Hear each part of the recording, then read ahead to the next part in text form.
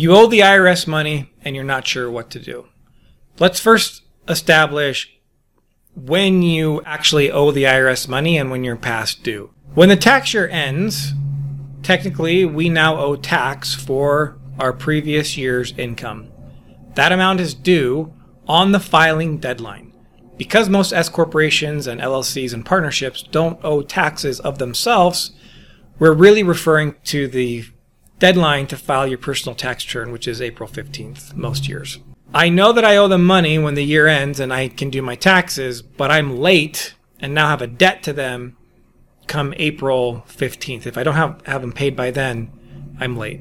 If you are able to pay that tax off before the end of the year, we recommend paying as much of it off as you can, as fast as you can, and get it done. I wouldn't do anything fancy with resolving the tax debt other than paying it off before the year ends. You will get IRS letters. You are going to owe interest and penalties, but you don't have to go through giving them information on how to set up an installment agreement. You don't have to give them financial information about you because you're going to have it paid off by the end of the year. Now, sometimes we can get into debt for a variety of reasons, and that amount of debt we get into can be significant. So sometimes it's because we didn't pay any taxes at all, but we actually generated taxable income.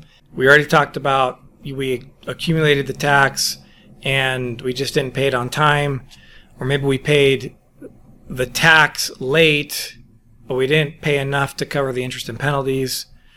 If I don't file a tax return at all, at some point the IRS will find me and I will need to file because they will have information. They have access to bank accounts. They can basically force you to do whatever they want. They're going to find out. Never like not file your tax return. Double negatives are bad. Always file your tax returns. How about I say it that way? But not filing can get you in trouble. I remember early in my career, one of my best clients came to me and he had gone 10 years without filing tax returns. He was in some deep stuff and not a good situation. He owed a lot of money as well. Okay, and then other reasons we might be late. We file the return late. That accumulates fees, penalties, interest. So not only now do I owe tax for what I actually earned, I gave myself more tax and penalties to pay because I didn't even file on time, let alone pay on time, because there's late filing penalties and then there is late payment penalties. And then sometimes life just happens. Maybe we ended up having taxable income, but an emergency came up. There could be a lot of reasons, right? The bank calls a loan due immediately. A weird black swan event happens and government shuts down the world and we can't make money. And we had to use that cash that we earned, taxable income, on other things. And sometimes it's just pure neglect.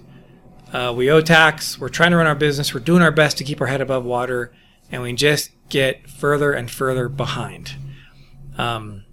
Those are all a variety of ways why we might find ourselves in a situation where we have so much debt that we need to consider doing an offer in compromise. Again, what I said in the beginning, if you can pay the debt off by the end of the year, just pay it off as soon as you can, as fast as you can. But sometimes that amounts too much. The IRS has an option called offer in compromise, sometimes called an OIC. This is effectively declaring bankruptcy only with the IRS. In order for that to happen, you are going to send to the IRS every piece of information about you financially. It's every piece because they're going to get all the information anyways to determine if you even qualify. By sending them all your financial information, it's possible that then you are reflecting and saying, look, based on all the income that I am making and a standard allowable amount that I'm allowed to keep, that the IRS determines what's standard and allowable, not always favorable to our terms. I have clients who have, for example, luxury taste in automobiles or homes. So what they're paying for their car is not the standard amount that the IRS allows when they're determining things. But anyways, the IRS has this thing. They have formulas. They have numbers. If, in fact, you can show with all this stuff that you're not making enough money that you're going to be able to pay this tax back in a reasonable amount of time, they will take a settlement, meaning you could end up paying less than what you owe, but the IRS will say we consider it paid in full. That is what an offer in compromise is.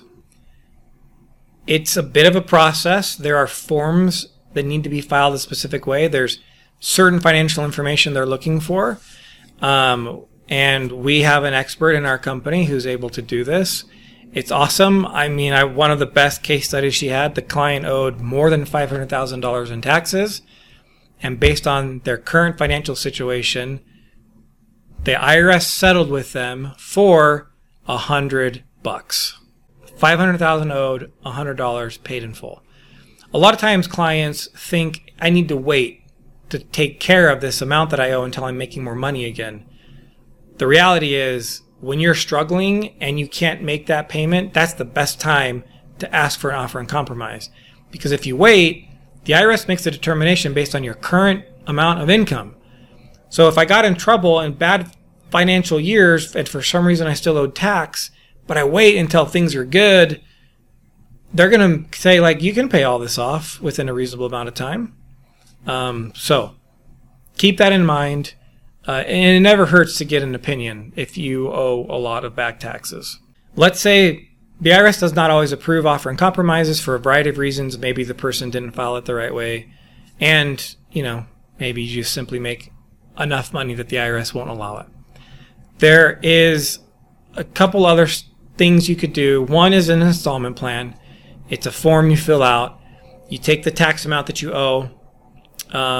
If you divide that over 5 years or 72 months, that comes up with an amount. If you're able to pay that amount, the IRS will automatically accept how much you end up paying, or a better way to say that is the IRS will end up accepting that monthly payment amount for the next 5 years to be considered paid in full. Sometimes you can do what's kind of a partial offer in compromise based on your financial situation. If you can't make that payment amount of the tax you owe divided by 72, sometimes they'll take a lower amount. But then by the end of the 5 years, they'll have accepted the amount that you paid as paid in full. So it's a partial forgiveness of taxes owed. It can get complicated. I want to just give you the summary here. We actually will have a blog. We have a blog post that provides a step-by-step process on how to resolve your tax debt. Link is below in the description. Check that out because it can get pretty technical. And then there's also what's known as currently not collectible status.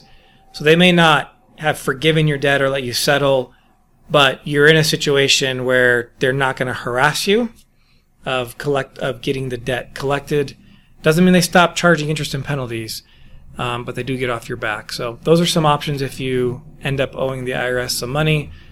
This is definitely a scenario because of the intricacies and the potential benefit that could come from a bad financial situation, the silver lining, if you will. Super important that you consult with a tax professional.